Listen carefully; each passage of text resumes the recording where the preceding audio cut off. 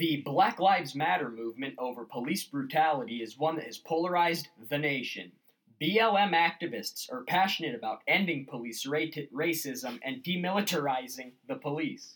Meanwhile, conservatives and the Blue Lives Matter counter-movement strive for a respect of police officers and an end to the war on cops. Since the year 2019 began, 864 civilians have been shot and killed by police officers, and 117 police officers have been killed themselves in the line of duty. It is well known that African American citizens are disproportionately killed by police. With all of this uproar, the question begs to be asked: is this fact due to systematic racism of police force, or simply a higher rate of African American involvement with police? It is the 22nd of December, 2019. We are Jack Gerard, Emily Jackson, Isabella Cruz, and Danny Fisher. Recording in Northeast Portland, Oregon, this is The Brutal Truth.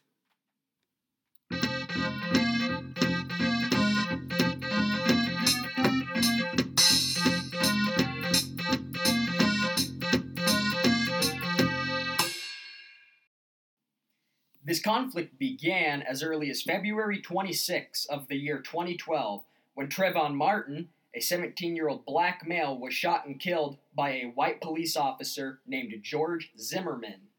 This sparked a wave of outrage, particularly among young black individuals who felt that the state, which was supposed to be protecting their rights, was doing the exact opposite. People began protesting on the streets and online. Later in 2013, July, Zimmerman was tried and found not guilty of second-degree murder for Martin's death. In the eyes of the protesters, this showed just a complete disregard for African-American lives, that they could be killed in the streets with no repercussions for their murderers. In the wake of the court decision, the protests turned into a movement. The Black Lives Matter movement, established in July of 2013, fights to end violence and systemic racism against people of color, focusing specifically on putting a stop to police brutality and racial profiling by the police force. The movement gained momentum the following year when Michael Brown, an 18-year-old black man, was fatally shot by Darren Wilson, a white police officer from Missouri. Black Lives Matter has a few major talking points. For one, they believe that the American police force systematically discriminates against black Americans. They point to statistics showing that African Americans are more likely than white Americans to be stopped on the street, arrested, brutalized, or even killed by police officers. Secondly, they believe that America as a whole is oppressive and systematically racist toward African Americans. This is supposedly substantiated by the ways that African Americans struggle more economically. They make less money in full-time positions, and black families on average have far less wealth than white families. The BLM movement does make some important points that need to be talked about, but there are arguably some gaps in the rhetoric that are worth mentioning. The accusation that African Americans are more likely to be killed by police fails to take crime rates into account. While African Americans are disproportionately likely to be murdered by police, they also are disproportionately likely to be in contact with police. And the wage or wealth gap between black and white families only counts the overall averages. It does not account for workers holding different jobs. It isn't clear whether the disparity comes down to systematic racism, personal choice, or a mixture of the two. The same year, another movement began. Many people felt that with the force that the Black Lives Matter movement was generating, people were beginning to lose their respect and trust for police officers. They felt that there was a war on cops, and that it was becoming less safe to be a police officer in the United States. Blatantly ripping off the original acronym, these Americans formed the, quote, Blue Lives Matter counter-movement. People who are part of the Blue Lives Matter movement believe that those convicted of killing law enforcement officers should be charged with hate crimes. They seek to defend the identities of police officers and keep them as a strong presence in our cities and towns. Blue Lives Matter supporters think that people should focus less on those killed by police and more on the police killed in the line of duty themselves. In 2019 alone, there have been 121 officers to die while on duty, which, as Blue Lives Matter points out, is higher than the rate of citizens being killed by police. However, there are gaps in this logic. Police officers sign up for a job that puts them in danger. It is a basic truth of law enforcement that you may be harmed in the line of duty. Regular civilians, however, should not expect to be gunned down while only going about their lives. Additionally, Blue Lives Matter is often quite dismissive while discussing the roots of racial issues. Rather than accepting a middle ground or a reasonable mixture of causes, the organization tends to support a narrow view of what causes the nation's problems.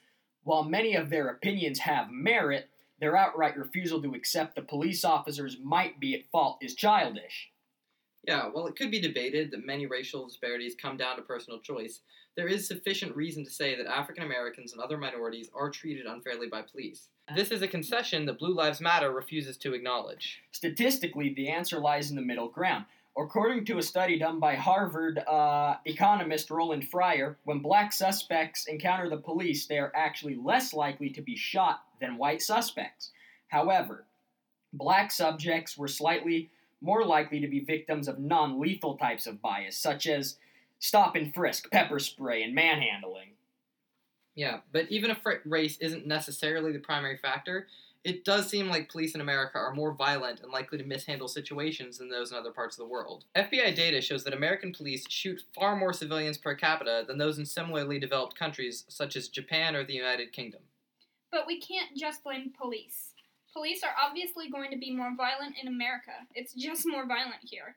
Other countries have lower rates of homicide and violent crime. Police here have higher rates of PTSD and suicidal thoughts than other countries. The reason they're more violent is because they live in a more violent place. The police officer who shot Michael Brown, Darren Wilson, earlier in his career he walked in on a double homicide of two young women with their 2-year-old child crawling between them, covered in their blood. But there's still no excuse for some of the ways police have harmed people. In Colorado, police officers shot a man in the back because they saw him reach into his waistband. He had a gun, but he was actively running away and they didn't even know about the gun until after they had killed him. Yeah, I see both points, but whether the root of it is the police force or American violence itself, we have to respond the same way. There needs to be more thorough training for police officers on how to handle situations non-violently. Well, the good news about that is that there are already being efforts made to change things. Locally, the PPS Board of Directors is instating full-time school resource officers, or has instated, at nearly every school in the district.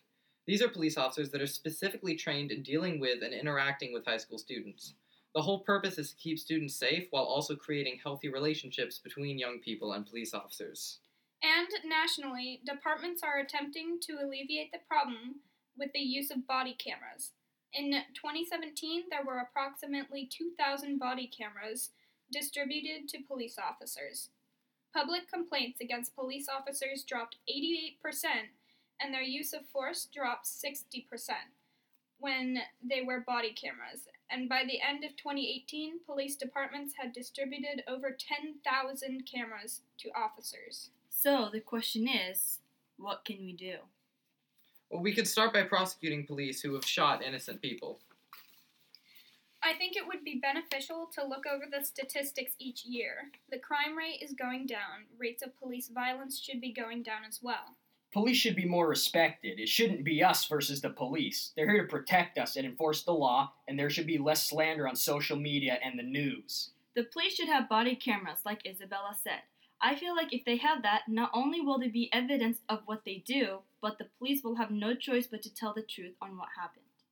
I agree that body cameras on all police officers will help protect citizens, but it will also help build respect for police officers.